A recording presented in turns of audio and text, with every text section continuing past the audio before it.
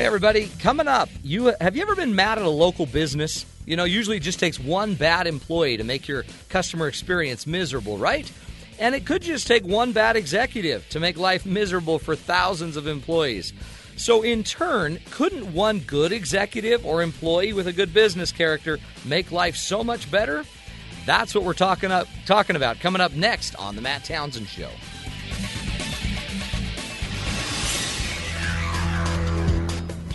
Good afternoon, I'm Sam McCall for SiriusXM 143 BYU Radio.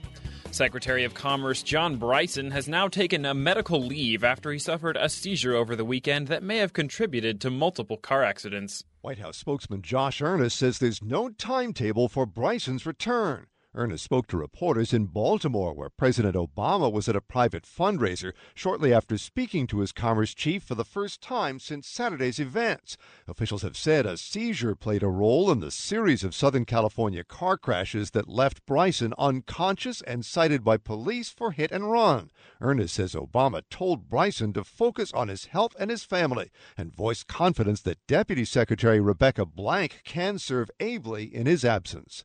Mark Smith at the White House. The Attorney General is working towards a compromise on releasing documents related to the Fast and Furious program. With a House committee set to vote next week on whether to hold him in contempt for not turning over documents that have been subpoenaed, Attorney General Eric Holder says he's willing to compromise and make them available. I myself am offering to sit down with the Speaker, with the Chairman, with you, whoever, to try to work our way through this in an attempt to avoid a constitutional crisis. The Justice Department's turned over about 7,600 documents, but it refused access to others, saying they deal with ongoing investigations and other sensitive issues. Jerry Bodlander, Capitol Hill. The Coast Guard has deemed a distress call supposedly from off the coast of New Jersey to be a hoax. We have 21 souls on board. The person on the radio calmly describes an emergency at sea, an explosion aboard a yacht off New Jersey, killing 3 people, injuring 9, forcing 20 into the water. I'm in 3 feet of water on the bridge. I'm going to stay by the radio as long as I can before I have to go overboard. All made up, says Coast Guard Deputy Commander Gregory Hitchin. With the amount of helicopters we had on scene in the area we covered for our search, we were confident that we would have seen a life raft. The Coast Guard has released recordings of the fake distress call, which Hitchin says came from land, in hopes someone will recognize the voice and lead to the hoaxers who face hefty fines and prison if caught and convicted. Warren Levinson, New York. It's been 50 years since 3 men made a daring attempt from Alcatraz prison, and mystery still looms over the case. The 1962 prison break was made into a movie starring Clint Eastwood. I may have found a way out of here. 3 inmates got away using stolen spoons to dig and a raincoat raft. Marie Widner's brothers, John and Clarence Englund, along with Frank Morris, got off the rock. I always believed that they made it. That tape from KGO-TV. The 3 are still unaccounted for, and there is even a U.S. Marshal still on the case. Michael Dyke doesn't know if they're still alive. There's a lot of things that are unanswered. Mostly there's no bodies found. A year after their escape, Alcatraz closed. I'm Ed Donahue. You're listening to BYU Radio on SiriusXM 143. I'm Sam McCall.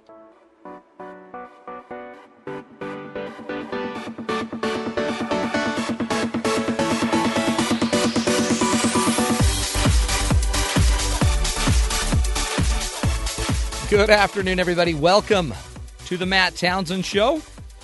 I am your host, Matt Townsend, your relationship coach, your guide on the side, doing what we can on the show every single day, Monday through Friday, to help you and your loved ones grow healthy, happy lives, healthy, happy relationships, and of course, really just trying to get you through this thing we call life, where there is no handbook, right, for humanity. That's what we try to be on the show, is your handbook for humanity. Welcome to the show, everybody.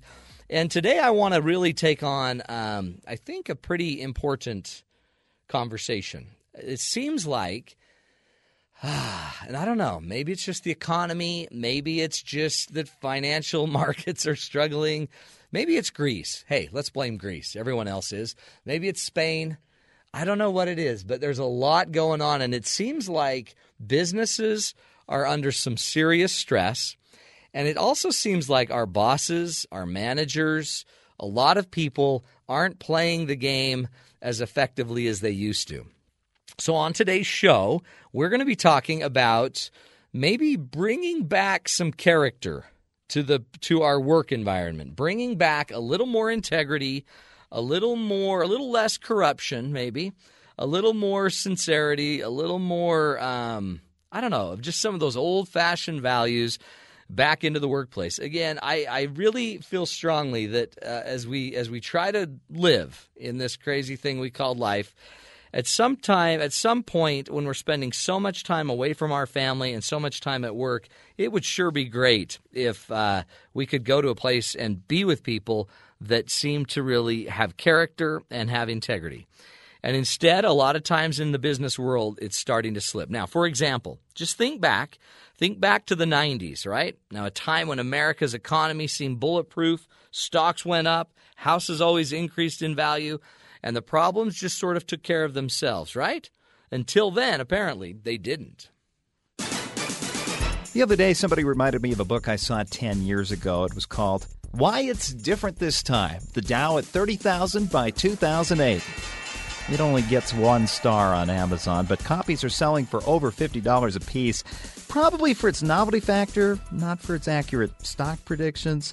There are many complicated reasons why the Dow Jones is now equal to where it was about a decade ago. But as the economic windstorm of the past few years has blown over many businesses in the forest of companies, it's allowed us a glimpse into the dry rot which has brought down a few titans of industry, like a certain Texas-based energy company. You know the one. It was a shining star back in the 90s as it merged with the natural gas pipeline and the electricity producers and other things. And under deregulation, it really was looking like it was starting to flourish. Its stock price grew 300%. Everything seemed great until the power went out.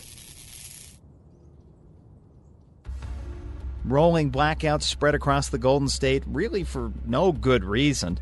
Years later, we'd learn of these terms like Fat Boy, Ping Pong, Death Star. Turns out they were all code names energy traders would use as they were manipulating the market as they overbooked a main transmission line through Central California so they could raise prices. That sort of culture probably resulted from the company's executive compensation system. It was intended to reward valuable employees, but it backfired and encouraged them to just look at short-term profitability to maximize their own bonuses. Then the company, which Forbes called America's most innovative company for 6 years in a row, began to crack. Turns out they'd brought in an accountant to use some innovative accounting strategies to help hide their liabilities from shareholders. I'm a super genius! Liquidity problems popped up, too. Its credit rating dropped down to a triple B+, which is basically junk status. Oh, come on! And the SEC started to investigate. Many of the bad guys at Enron, if you haven't guessed the name by now, and Arthur Andersen, its accounting firm, wound up in jail. Oh, man! And that's where the storybook version ends. But you know the rest of the story. Enron stock went down to zero. Its employees lost a big chunk of their retirement, and all 22,000 workers lost their jobs. Arthur Andersen, a firm which grew from humble beginnings over 90 years to become one of America's big 5 accountants, was effectively destroyed. 85,000 employees lost their jobs. Many of their CPAs were forced to surrender their licenses. The stock market took a dip across the board, and while the power came back on in California, the extra money families had paid in price gouging was long gone. And we've seen more trouble in the past few years. WorldCom, Tyco, Bear Stearns, AIG, and Ponzi schemes. I always thought it was kind of ironic that the guy who made off with a ton of investors' money was named Bernie Madoff. Today we know more than ever how unethical decisions on Wall Street can affect us on Main Street in a very real way. So if a stranger clear across the country can negatively affect us with their bad decisions, how do we affect the people close to us when we make bad decisions?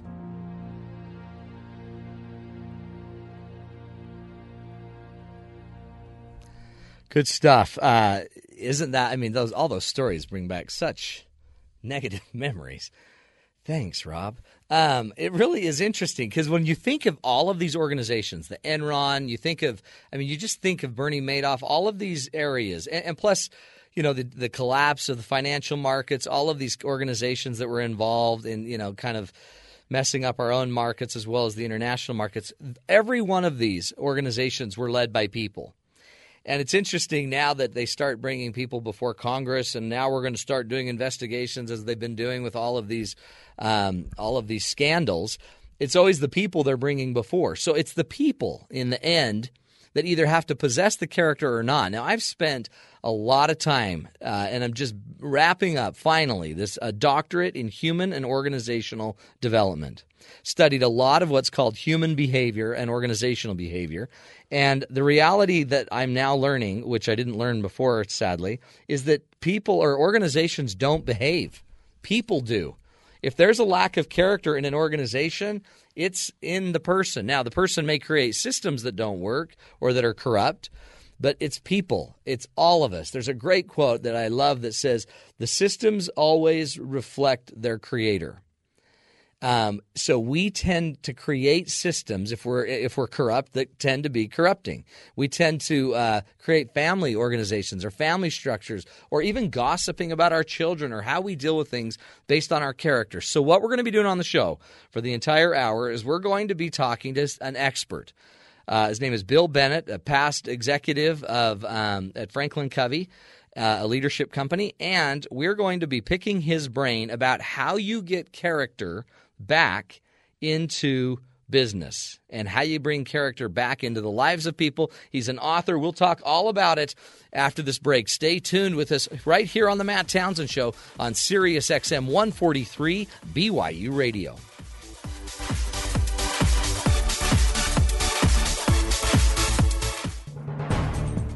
From the ski slopes to the desert, and maybe to another planet, these futuristic goggles give you more than just the view.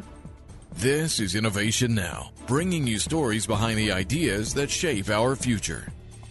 A cool new communication technology from Canada's Recon Instruments and Colorado's Zeal Optics caught the eye of NASA engineers who are researching in-helmet displays for future spacesuit information systems. Transcend GPS-enabled sport goggles feature a head-mounted display that can show you 7 different pieces of information, such as your exact location, time, temperature, speed, altitude, and distance traveled. Information from the goggle's micro-LCD display seems to float in midair about 6 feet in front of you. NASA plans to evaluate the head-mounted display technology during their annual Desert Research and Technology Studies, otherwise known as Desert Rats, in Arizona. You see, astronauts in spacesuits need access to lots of detailed information, but they still rely on paper checklists worn on their arm and voice communications from other crew members or ground controllers. Having real-time data in a helmet display will lead to safer and more productive astronauts.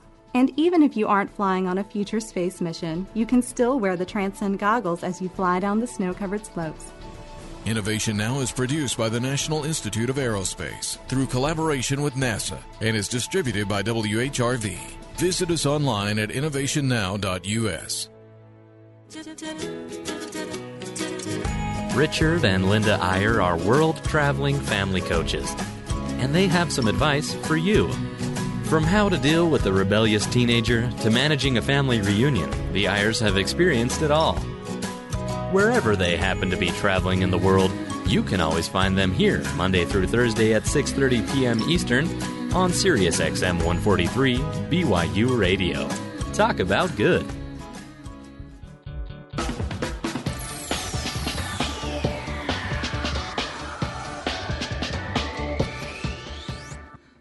Welcome back, everybody, to the Matt Townsend Show. Appreciate you joining us today. We're talking about character and how we bring character ethic back into our work lives, our business lives. I know a lot of you out there are executives probably driving home right now back on the East Coast after, actually probably not, you're probably just going to get a latte, and then you're going to end up going and working 3 more hours and then going home. But we're trying to figure out how we get more character, more, I don't know, just work, what's the word? Character ethic, kind of a sense of what matters most back into our businesses, kind of take back our work environment from the corruption, from just the negativity that might be overtaking it. And to really get it started, I thought what goes better with business than the concept of golf. So we sent one of our producers out, Corinne Collins, to kind of give us some information. We all know that there's negative character traits of some businessmen, right? And there are good people as well. But here's Corinne Collins talking about the positive qualities that create good business character. Now, if I were to ask you what the best characteristics of a good businessman were, what would you say? I'm sure some of you would probably say honesty, creativity, or financial awareness, but I'm also pretty certain that financial awareness could be code word for able to make money. And that perhaps we might be able to add good golfing skills to that list. In irony, of course. But maybe not. According to a recent article in The Economist, golfing skills are a reflection of good business characteristics. Julian Small, CEO of the Wentworth Golf Club in London, says that golf is a fine test of character because it rewards players who remain calm under pressure, think strategically, and requires a high level of honesty. Sure, you could move the ball while no one's watching, but if you get caught, you just might end up being labelled and shunned. So, at least in the business world of golfing, it pays most to be honest. And while we can add responsibility, adaptability, and a number of other character traits to a list of good business characteristics, it appears that honesty might be the number one. Because let's face it, no one wants to play games with a cheater. So true. Nobody wants to play games with a cheater. Nobody wants to go to work with somebody that lacks character and is cheating and just doesn't quite get how to do it right with character and integrity. So what we're doing is we're going to bring on Bill Bennett. Now, Bill Bennett, you got to know, he's an author, and we're going to get into his book because his book has some incredible insight. But Bill also has some serious business background, right? So he did a lot of work and sales with IBM. He was a marketing manager, a sales manager. He was the president of Folio Software Corporation, also the president of PowerQuest Software, president of a division president for Franklin Covey, which, as you know, is kind of a leadership development kind of organization. They teach skills and leadership. And now he's an author. Now all he does is go around and educate people on, I think, a pretty interesting story. Now, you've written 2 books, though, right, Bill? I have. Now, welcome to the show. Thank you, man. Now, tell us the 2 books. The first was a little book called The Christmas Gift. Yeah. Very simple story, really sort of targeted at a family sharing the story together. And it's really about how we judge people and then how those judgments skew our ability to ever have a good relationship with people. And you seem to like the Christmas motif because the second book, and it's weird that we're talking about Christmas books in the middle of June, but this one's different. Jacob T. Marley is the name of the second book. And if you're thinking out there, that name sounds so familiar. It should be. It has something to do with Ebenezer Scrooge. You may remember. Jacob Marley came back and rocked Ebenezer's world. He did. So tell us about that. Well, you know, as you, probably most people know from Christmas Carol, which begins Marley was dead to begin with, Marley was this unscrupulous business person, as Scrooge was, his partner. He is filled with regret, and somehow, in means we don't know from Christmas Carol, he's able to come back. He's able to arrange the visits of these 3 ghosts for Scrooge.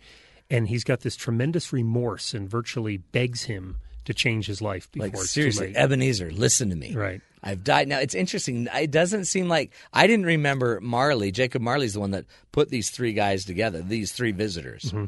But he did. Yeah, he was the intermediary or the union arbitrator or whatever it took. Organizer. Yeah. Isn't that great? And then – but he had regret. So this is kind of why I wanted to do the show. So I'm sitting here, think of your book. How many people out there are in a business that's falling apart anyway, struggling with the economy? There's already regret. They're already being a Scrooge, and they don't get the benefit of Jacob Marley's visit. Exactly. And in the book, the point was how come he didn't get it? How come he didn't get a chance? And the message of Christmas Carol, and the message that I think we can take to business today is, hey, it's not too late. Yeah. You know, and we can make a difference. We can take make a pivot point on character. Yeah. And it can make a difference immediately. Well, that's what's neat about it is it's not like it doesn't even take forever to get it running. If you just get a little character, more character than you had yesterday, we're going to start creating some momentum. Correct. And, human beings as as a whole, are pretty remarkably forgiving people. Yeah. And when they see someone who's perhaps not been the model of ethics and character turn and attempt to move sincerely in the right direction, in most cases, it's remarkable how willing people are to embrace that. Yeah, we'll let it go. We're forgiving people. Yeah. Just don't quit messing my life up, basically. Right. And so as people are sitting out there driving in their car, some of them, just be asking yourself this. What's it like to be your employee? What's it like to have you as the boss? Oh, it's such a relief. I'm such a great guy. I have the best parties every Christmas. No, what is it really like to have to deal with you?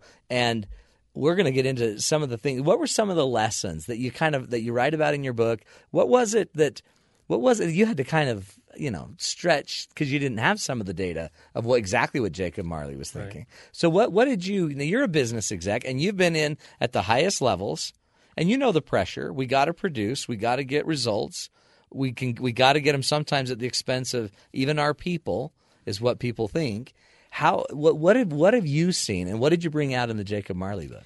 Well, I think what you would find coming out is a lesson that I felt I learned in my years of working, which is the supreme lesson, which is that people matter. Yeah. And you mentioned this, Matt, in the opening of the show. A business is nothing but people. That's right. Every aspect of it, every level of performance, every problem, it's all about the people. And any leader that thinks that somehow the people are an ancillary aspect of their business is going to create a miserable work environment. That's right. Well, in fact, it's interesting. Even in the presidential election, you're seeing this come up. You're seeing people nitpick Bain. You're seeing them nitpick Solyndra. All these business decisions, cabinet members. I mean, these are all people. These aren't just political positions. All of these are just humans behaving, and a human group of humans behaving creates kind of organizational behaving. Right. And so when I'm mad at a restaurant, I'm not mad at Dave Thomas who owns Wendy's. I'm mad at whoever's behind the counter that just shortchanged me. Right.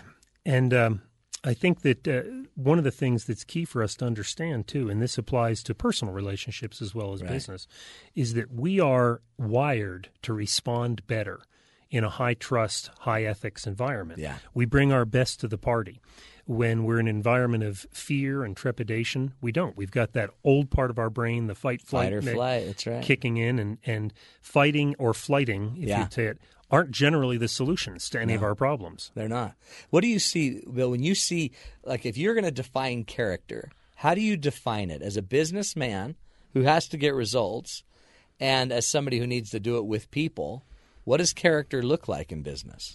Well, we've had that discussion many times over the years in our team meetings, and what I always came back to is very simply, it's the right thing. It's doing the right thing, and it is not the right thing for the bottom line, although oftentimes it helps the bottom line, but oftentimes character does not. Character sometimes has a negative impact to the bottom line. Yeah. But for somebody who's driven and committed to a high-value life, it doesn't matter. Character is what is the right thing, and so many log jams have been broken when we've sat in a meeting and somebody said, wait a minute, just what is the right thing to do? That's such a great question. And most of us intuitively go right to the answer. Isn't that interesting?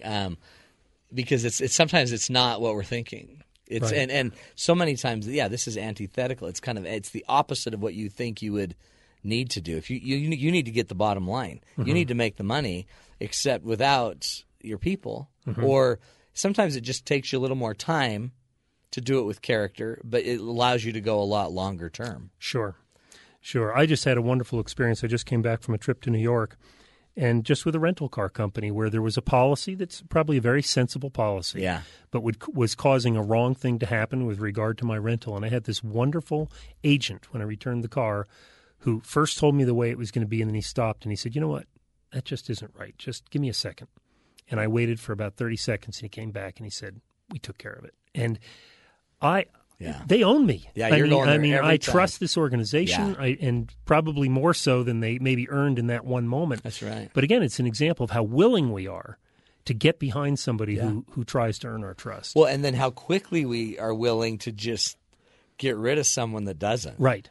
And those things stay, don't they? These bad moments, everyone out there that's listening, they've had a bad moment. Mm-hmm. And they've had a bad moment with a company, and they will never go back to that company ever again. Right. Well, you think about the number of very public, and unfortunately we have so many of them, very public examples of problems, and how incensed we are when we see somebody on the stand who shows no remorse. That's right. And when we hear that remorse, we maybe still hate the situation, but we're willing to forgive. But when we sense no remorse, that's when we just say, never. That's never right. again do I trust that individual or that organization. And the customer service idea, I mean, it just oozes down, doesn't it? You can just see what the culture is just by watching how they're empowered or they're not, who has the power to make decisions. I mean, the idea that we have this huge advantage technologically, but we have people that still can't make decisions. So, right. I mean, where you should be able to get a hold of anybody in a minute, we still have people that can't, and they're not even empowered to make some of the decisions like your car person did. Right. You know, it was interesting because with the car person, I said, wow, I didn't realize you had a policy that would allow you to make a decision like that. And his answer was, I don't know that we do. And honestly, that might be the best policy. Yeah. And so, yes, you're right. That has a huge trickle-down effect. Yeah. And you can calling a customer service line is one of the best windows, transparent windows, to get a view into the leadership of an organization. Yeah, what exactly are they saying? Right. What aren't they saying? Right. Well, I mean, you think of all of these companies, and Nordstrom's, for example, has gotten such great feedback, but they'll just take whatever you want back. We'll take it back. My sister worked there, and they would bring stuff back that they know never came from this company. That was never sold at Nordstrom's, and they'll take it back. Right. And it seems absurd until you're shopping at Nordstrom's. Then all of a sudden, it's the safety. It's just we trust each other. Well, you know, you see the same thing at an organization like a Costco. Yeah. You know, I often tell people I would have gotten our children at Costco if they sold them. Oh, totally. And, you'd have to get 3. Yeah. 3 for one. But it's not only reflected in that customer experience, it's reflected in the fact that when I go to my local Costco, I see people who've worked there 5, 7, 10 years. Yeah. And because and you ask them if they like their job, and to a person they will say, this is a great place to work. They trust me. They have an environment that's uplifting. Yeah. See, you just can't get around it. And character, is it something we teach, or is it just something we're born with? Well, or both. Yeah, I mean, I think it's certainly something we can learn, but it's something that we don't live until we embrace. That's right. And I think in terms of taking it to others, we do teach it. But as you know, the harmony between actions and words is critical. Oh, it's huge. And I remember when I worked at Franklin Covey, one of our clients then was Ritz-Carlton, who had a mission statement that was it was the character mission. It's basically, we are ladies and gentlemen serving ladies and gentlemen. And then they instill that in the heads and the minds of everybody. And there's so many stories of people getting off ladders to run across the courtyard to help somebody in with their luggage, and that person was a janitor, wasn't even the bellman, and people just backing each other up and doing it. Character is there. I even think it's instilled in our heart. It's inherent, which is maybe why Jacob Marley was coming back. It's in there. Right. And when once you move on to the other side, you realize that maybe that's the most important thing. Right. Well, we're going to come back with Bill Bennett, and we're going to talk in depth about some tools, some ideas, lessons from Jacob Marley, as well as just what are some rules, what are some things that all of us need to do to have a little more character at our work, at our jobs, in our lives. Thanks for listening, everybody. We'll be back after this break on The Matt Townsend Show on Sirius XM 143 BYU Radio.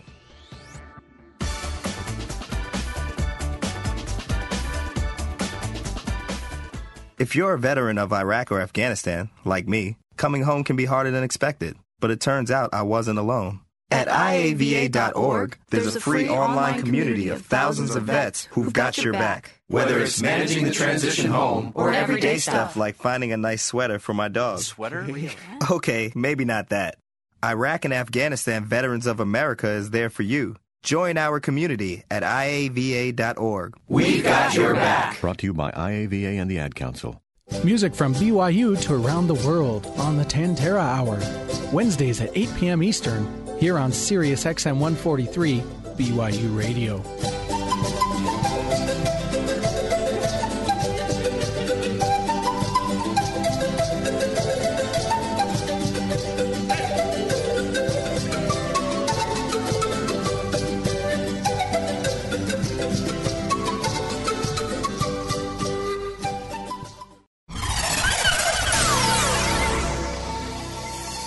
Good afternoon, I'm Sam McCall for SiriusXM 143 BYU Radio. Russia is sending the Assad regime in Syria attack helicopters, according to the Secretary of State. Secretary of State Hillary Rodham Clinton is citing what she calls the latest information. That there are attack helicopters on the way from Russia to Syria, which will escalate the conflict quite dramatically. Russia and Syria have a long-standing military relationship. The U.S. has demanded Russia stop delivering weapons for now, but Moscow has insisted any arms it sends the Syrian regime are not being used to put down the uprising. Sagar Meghani, Washington. Witnesses are telling the jury in Jerry Sandusky's child sex abuse trial their graphic stories. Former prosecutor Kendall Coffey says the very first alleged victim to take the stand laid the groundwork for all the others by addressing a central question in this case. Why didn't these alleged victims come forward earlier? He said the police actually had to hunt him down because he was afraid, because he was ashamed. And that is going to help with all of the other alleged victims, because one of the big issues in this case is why everybody took so long. Kendall Coffey appeared on the Today Show. I'm Rita Foley. Top Republicans are calling for an independent investigator to search for the source of recent leaks of sensitive information. Senate Republicans say a special prosecutor and not two political appointees is needed to thoroughly investigate how national security secrets were leaked. Arizona Senator John McCain introduced a non-binding resolution calling for a special counsel. It obviously is one of the highest breaches of security that this country has ever seen. Democrats disagree, and Attorney General Holder says the two appointees can be counted on to be thorough. To follow the evidence wherever it leads us. And Holder says he's already been questioned about the leaks. Jerry Bodlander, Capitol Hill. .com and .org may not be the only internet suffixes you use regularly by the end of the year. There are some 2,000 prospects as part of the biggest expansion of the Internet address system since it was created in the 80s. Google is asking for .google, .youtube, and .lol. New York City wants addresses ending in .nyc. Other possibilities are .music, .doctor, and .bank. It will take at least a year or two for the first of these new suffixes to win approval and appear in use. These new names come with a price. Each proposal costs $185,000 and at least $25,000 a year to maintain for at least 10 years. I'm Ed Donahue. You're listening to BYU Radio on SiriusXM 143. I'm Sam McCall.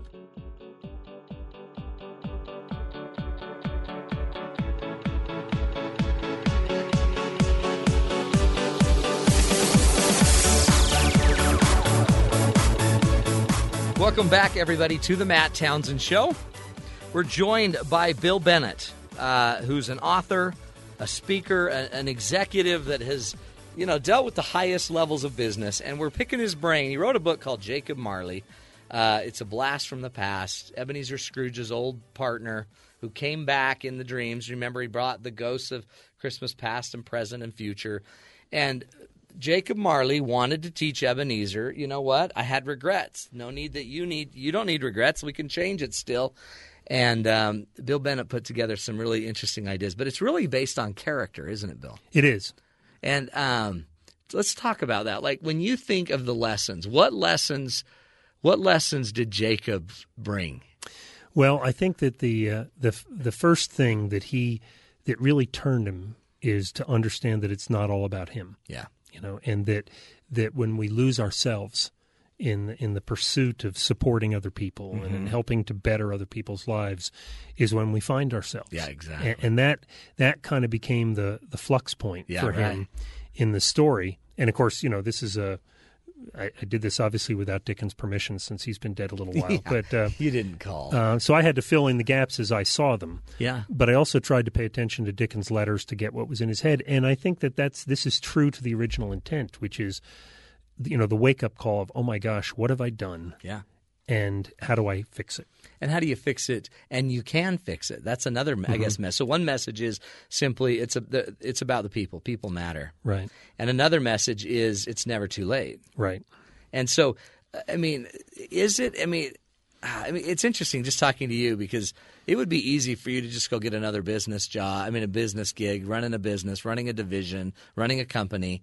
And yet what I love about you is this passion you have now for just people. Mm-hmm. I mean, I guess you had it then. You did. But it's just different. It seems like you're a lighter guy.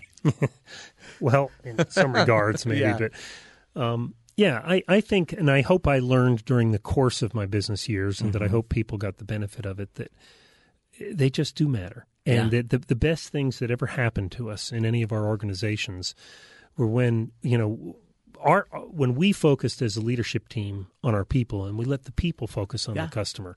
And if we took care of them, they would take care of it's handed of the down, customer. Isn't We want them to feel we had their back. Yeah. And they mattered to us, and their success mattered. And that means doesn't mean you let all problems exist. You deal with issues, but you still, in the end, you care about them as a human being. Well, and maybe that's really all that it is. I mean, isn't that really why businesses exist? It's about serving people. It's ladies and gentlemen serving ladies and gentlemen. Mm-hmm. It's not about corporate enterprise and financiers serving. I mean, it's all about business, and business seems all about the relationship. It is. And I mean, and of course, capitalism is the driver that makes these things exist. And you don't have to make an either-or decision. No, you don't. And we've got these wonderful examples in the business world that embraced high ethics, high value character while building tremendous businesses. That's right. Well, and in fact, it seems like you were saying earlier, it would insure it. Mm-hmm. I mean, the way you insure your future is ensure the character is in the business, right? And the people. And I think one of the things I observed over the years, in the role that I was in, I met with many customers, perhaps thousands over the years, and that most organizations could drive themselves to a peak for a short period of time, right, through fear and intimidation and shortcutting.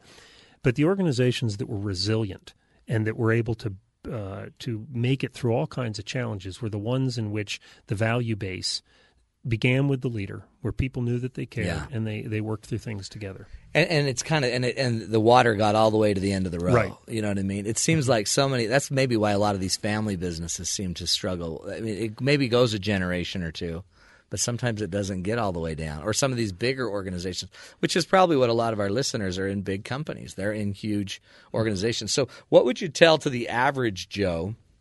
It's not the president of a company, but is just an employee about where their character comes from. They're not going to go, institutionalize character. Mm-hmm. Where do they begin? Well, I think that the first place is, and it's surprising, a number of people don't do this. What are my values? What do I stand for? What are the things that when people come to know me, they associate me with that value concept? Right. And I've been surprised over the years that the number of people that don't think about that. No. And that perhaps wholesale adopt their organizational value system and say, wait a minute, far more important than that is who are you? Who are you? And what do you stand for? Yeah. And I think that's where you have to begin. Yeah. And what do you bring to the table? I mean, you bring your values. What are your gifts? What do you bring? Right. And I think when you have that, I have found over the years that organizations that I've worked for are surprisingly flexible to work with me around my value system if I see a problem, because they have such a high respect for somebody that knows who they are and where they're going. Not that I've always done a good job of that, but I've had a lot of failures that have helped me learn. Oh, sure. And I think that, when I did a lot of hiring and when I interview somebody on a college campus that maybe doesn't know what they want to do with their business life, but they know exactly who they are, my first impression is, this person's a good bet. That's right. Well, and because you can then take that knowledge, that self-awareness, and turn it. I mean, I can train you on the skills, but you knowing who you are, wow. Yeah, and I think another thing that I learned is that absolutely nothing makes up for a failure in ethics. That's right. I mean, it's so foundational that you cannot, maybe you were talking in the intro about Enron and some of these other organizations. Success tends to hide a lot of sins. Oh, yeah. And so when in great periods of success, we might overlook that. But in the long run, when there's an ethical failure, there is nothing you can do that will overcome that. So you might as well deal with it and get it right. In fact, it's interesting. It seems like we hire not necessarily looking at the ethics. Mm-hmm. And maybe that's harder to just go find out for real. But we tend to fire for a lack of ethics. Right. So we tend to hire for just, I guess, skills, capability. Do you possess the right resume? Did you go to the right schools? But boy, it seems like it's the ethics and the character that seem to create the durability of the employee. Exactly. It's huge. What else? What other advice do you give to just the average Joe that's sitting there like they're dealing with a boss that lacks character? Maybe they're in an organization that they're not really aligned to, but they can't leave. I got to pay my bills. What would you say? What would you suggest to them to bring character out? Well, I would say, first of all, that kind of point 1A is you do not compromise your ethics and your values. But point 1B is be careful that what you might call an ethical position you hold is maybe just an opinion about something. And sometimes people will get very attached to something that really isn't about right and wrong. It's really about their opinion. Yeah, it's position. And be open-minded enough to say, well, maybe there's another way to go about it. But at the same time, understand there are lines that I don't cross. Right. And don't go there. And I would say a second thing to that person, as much as people will say, I cannot afford to lose this job, is don't be afraid to speak up. Yeah. I think more often than not that the stories I've heard are that that person will be receptive if dealt with respectively, in a private setting, not in the middle of a meeting, standing up and saying, "You liar," but pulling him aside and saying, "Look, I have a concern. Can you just help me with this?" Yeah. If somebody says, "Well, that's not my work environment," I'd say, "Look, life is short. Then look for a place where you're going to feel like you're reinforcing the kind of person you want to be instead of battling." Just ask Jacob Marley. Right. Life is not short. Yeah, right. I mean, life is too short. He about lost it. I think that's great advice and know that you can move on. I mean, the minute you think you can't, you're stuck there. Well, and I think another piece too, Matt, is never underestimate the incredible impact of a single act of character. Yeah, let's talk about that. For every Enron, there are 10,000 or 100,000 small acts of lack of character, and just as many, if not more, of positive character that sustain it. Exactly. Yeah. I got to see countless times people with what might be considered the lowest level job in an organization make an incredibly character-driven decision, and watch that have a resounding effect on the people around them. When you're the executive, and so some just worker brings you or acts with character in a way, and it influences you. Yeah, and sometimes it was directly with me, so I got to see it, but sometimes it's just watching them with somebody else. Yeah. And it's not done in order to showcase. It's not. It's done because it's the right thing to do. Right. And it there was a study done that said that when students, it was actually done at a Utah university, I don't know where it was, but when students were exposed to stories of high character decisions, they tended to make more high character decisions.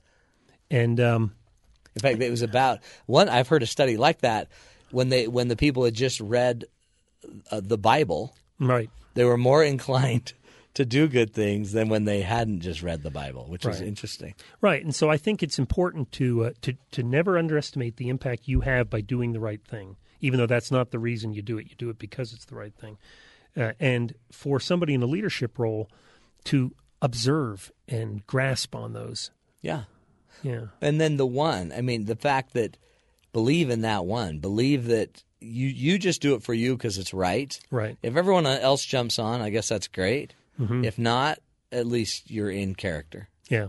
And then having that can promote other people being in character. I had a great piece of advice from a business person when I was only probably my first year of working, which I have embraced all these years. And he said, if you were to run into one of your work associates or a customer in the mall on Saturday with your family, would you run and hide behind the column? Or would you run up and say, hey, this is my wife and children. I'd like to introduce you.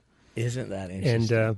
And, I've thought about that. And I've made mistakes in my career that, I don't think blatant lack of integrity type things, but the mistakes I made, poor judgment.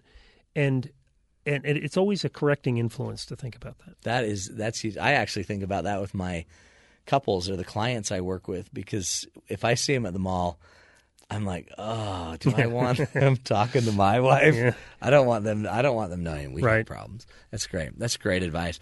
What else? What else do you think Jacob Marley would say to the world today?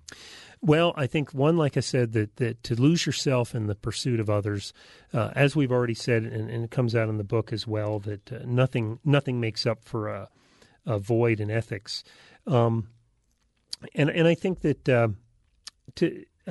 as common and as trite as some people might find it, literally love your fellow man. Yeah. I mean, we are all in this journey. We're all trying to do something good in the long run. We're failing in some cases, and am I here to point it out? To say, oh, Matt, I saw you arguing with your wife on the mall on Saturday, right. So, definitely I wouldn't go to your marriage course. Right. Or are we here to say, hey, what can I do? What can I do to give you a hand up? Well, wouldn't it be great if we were all reaching the hand out? Yeah. 'Cause right now there's a lot of people that need it, don't they? They Yeah. need the lift. It's huge. Jacob Marley, I guess luckily he's gone just for his sake. But it's interesting. And then just think of, I think it's a neat, of all the people you could have chosen, you didn't choose the one we've all heard about forever. Yeah. You chose the one that Well, the reason I chose him is because even as a little child, watching the old black and white 1951 Alastair Sims version of Christmas Carol, I can remember sitting there with my father and saying, but what happened to him? I mean, he helped Scrooge and then he's gone. Doesn't he get any points for that? Yeah. Or doesn't, and the idea of the story is, what's the story behind the story? Yeah. How did he get there? Yeah. And what happened as a result?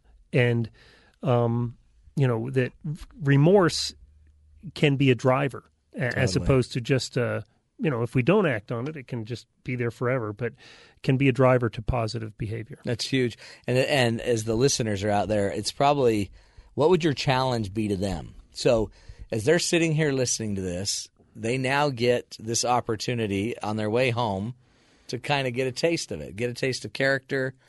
What would you challenge them to go do? Well, I think you asked a great question, actually, a few minutes ago. What's it like to work for me? Yeah. There's one set of surveys I read that said that 84% of managers believe they're great to work for. Yeah. And of that same group of people, about 30% of the people who work for them believe they're great to work for.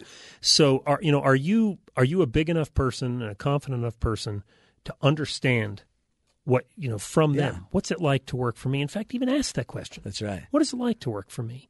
And to listen to some suggestions and because a lot of things you may not think are unethical, because we always want to judge ourselves by intent, others by their actions. Right. But that you may cross boundaries without realizing it. Boy, but the other interesting thing, I guess, of character is have enough character to say what needs to be said. Right. I mean, because I could see people asking that and everyone else like, oh, no, you're fine. You're great. You're great. But there is character in giving feedback, too, in the right way. There is. And as somebody in a leadership position, one of the great moments to reinforce character is when you have bad news. Yeah. Stand up and stand in front of a group without your notes and just say, hey, this hasn't gone so well. Let me explain why. And instead of always following up with, but it's not a problem because. Say, it's an issue. Anybody got any ideas or whatever your approach is? But people believe you if you deliver bad news when you deliver good news. Well, and especially because you right there you just did that. I mean, how many times do you just say, I'm not perfect. I've blown this a million times. There's just some executives that they don't know they've blown it. Right. So if you're sitting out there driving your car and you don't think you've ever blown it, oh, brother. Right. You are the problem. Right. You're the problem. Good stuff, Bill. Where can they find you? Where can they find the book, Jacob Marley? Where can they find more about you? Well, in the old traditional where all good books are sold. Yeah. You'd find it online and Amazon and those sorts of places. And it's a seasonal book, so you'll see it back in the stores. rwilliambennett.com is my website. I've got the Facebook sites, and you can find it there. And you got it. That and the other books. Good stuff. Bill Bennett, the book, Jacob T. Marley. Check it out. It's not just a Christmas book. That's just where you'll probably have it marketed to you. But it's just is good all around. Appreciate you being here, Bill. Thanks, Matt. Thank you, my friend. And character, get out there. What's it like to be you? We'll be back with one more segment on character, giving you the tools here on the Matt Townsend Show on Sirius XM 143 BYU Radio.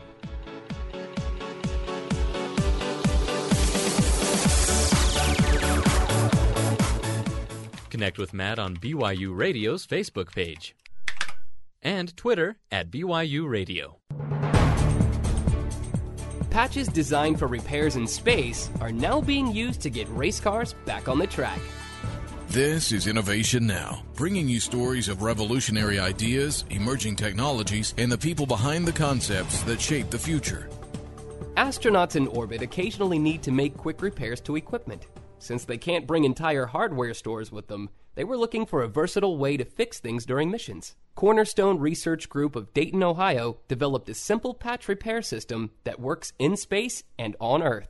The patch is a structural composite material that's heated to become flexible. It can be molded to any repair surface, including curves and corners. The material cools within seconds, becoming strong and rigid while keeping its new shape. The patches were developed commercially for the automotive repair industry under the name Rub-In Repair. The rigid structural material makes it a perfect patch for race cars. During a pit stop, damage can be repaired within seconds to bring back a car's structural integrity and aerodynamic shape. Another version of the patch is made for the outdoor and adventure market with the name Rec Repair. Whether making quick repairs in space or on pit row, this patch keeps you moving. For Innovation Now, this is Buddy Rubino. Innovation Now is produced by the National Institute of Aerospace through collaboration with NASA and is distributed by WHRV. Visit us online at innovationnow.us. This'll take a while.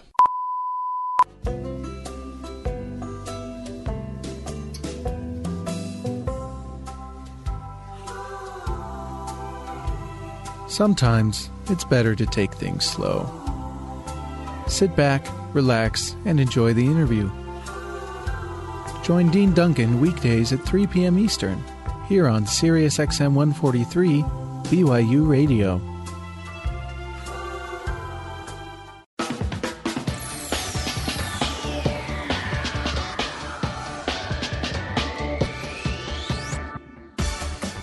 Welcome back, everybody, to the Matt Townsend Show. Wrapping it up. Great interview with Bill Bennett about character in our businesses, our lives. And we just want to see if we can't elevate the game a little bit for all of us. Again, it's not to guilt you, but I really want you to think about your life, your business. If you're an executive, you know what? What's it like to work for you? If you're an employee, what's it like to work alongside you? Is it are you one that lifts and elevates, or are you one that just seriously takes a toll on everybody around you?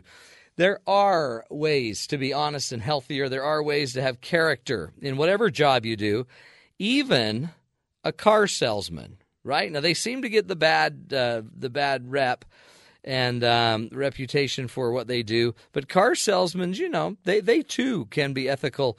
And we have a little bit of a piece here, a bit done by Tom Brinton to update us on the potential integrity in a car salesman.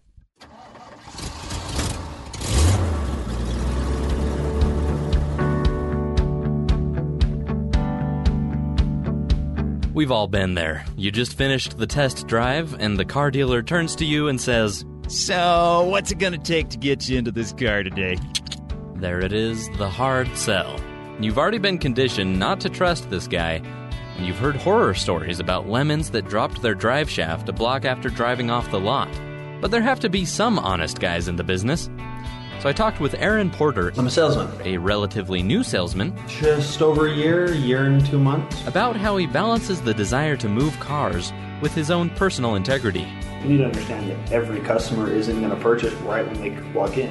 Everybody has a buying cycle. I'm an impulse buyer, a huge impulse buyer, but not everybody's like that. You know, if you understand that, then it makes it a lot easier. He admits it's often difficult to reach the perfect deal for both parties, but he tries to put the customer's needs first. Yeah, I think it's what you make it, but you know, I'm 100% commission based, and so, you know, while maybe this isn't the exact color or the exact style you're looking for, if I can get you into a car, then I get paid. And so unfortunately there is that stigma, but if you can separate your agenda and what the customer wants, if you can separate those and just help the customer, then you're okay. Sometimes we just need reminding that not everyone in the automotive industry is trying to give us a raw deal. That's kind of where the salesmanship comes into it. You can be a good salesman and not be pushy. You can be a good salesman and not be, you know, and not be left-handed. You can be a good salesman and be an honest guy. You can be in any business and be honest and be a good guy. That That, I think, is the point, and good stuff by Tom there. As we think about it and we wrap it up, Bill was telling a story on the way out after his interview. He had forgotten about this interesting study that was done many years ago. It's the Asch. It was done with the Asch conformity experiments, and it's basically where they would bring, I think, about 5 to 7 people in the room, and they would lay down 3 or 4 different lines. I think it was 4 different lines. One was one set line, and then they'd put 3 other lines on the other side of a piece of paper, and they would ask people to decide if one line was longer than the other. And when they did it, they would have about 7 people in the room, but 5 of the 7 were in on the deal. They knew what the game was, and what they would do is they would always play the opposite position. So what basically the rule of it was, the one line on the left side, for example, compared to the 3 lines on the right side, was equal to the middle line, line B. So the line on the left and the line B of the 3 lines were equal. Well, anytime somebody would say that, everyone, the other 5 people that were in on the deal would basically say, no, and they would end up arguing the point. And eventually, about 75% of the time, they would convince one of the 2 finalists in this of the 7. They'd convince them, in fact, end up convincing both of them that they were wrong.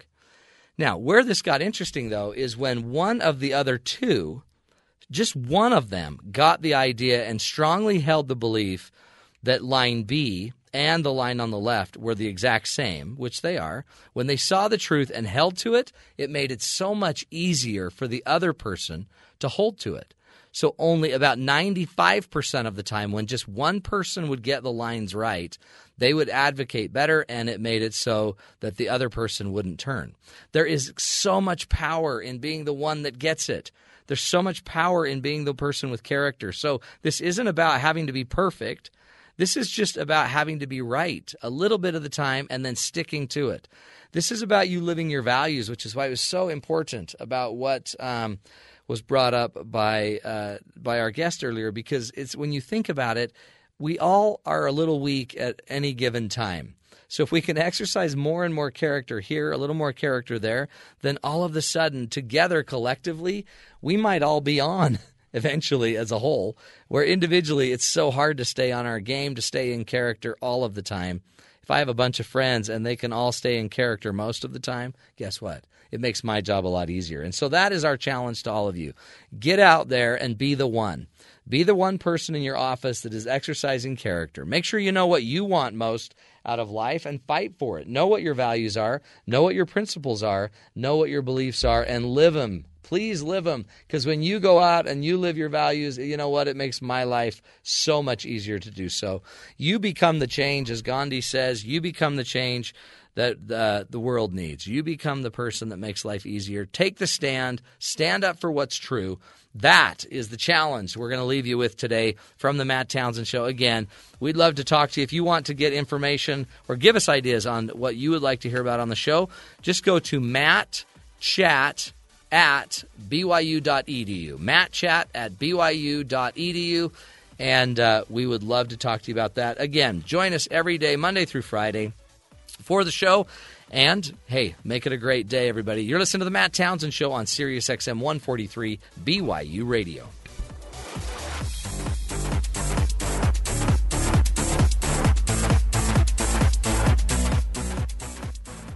KBYU FM, HD2 Provo. The following is a production of BYU Broadcasting in cooperation with the Brigham Young University Division of Continuing Education. The American writer E.B. White once defined the term Yankee this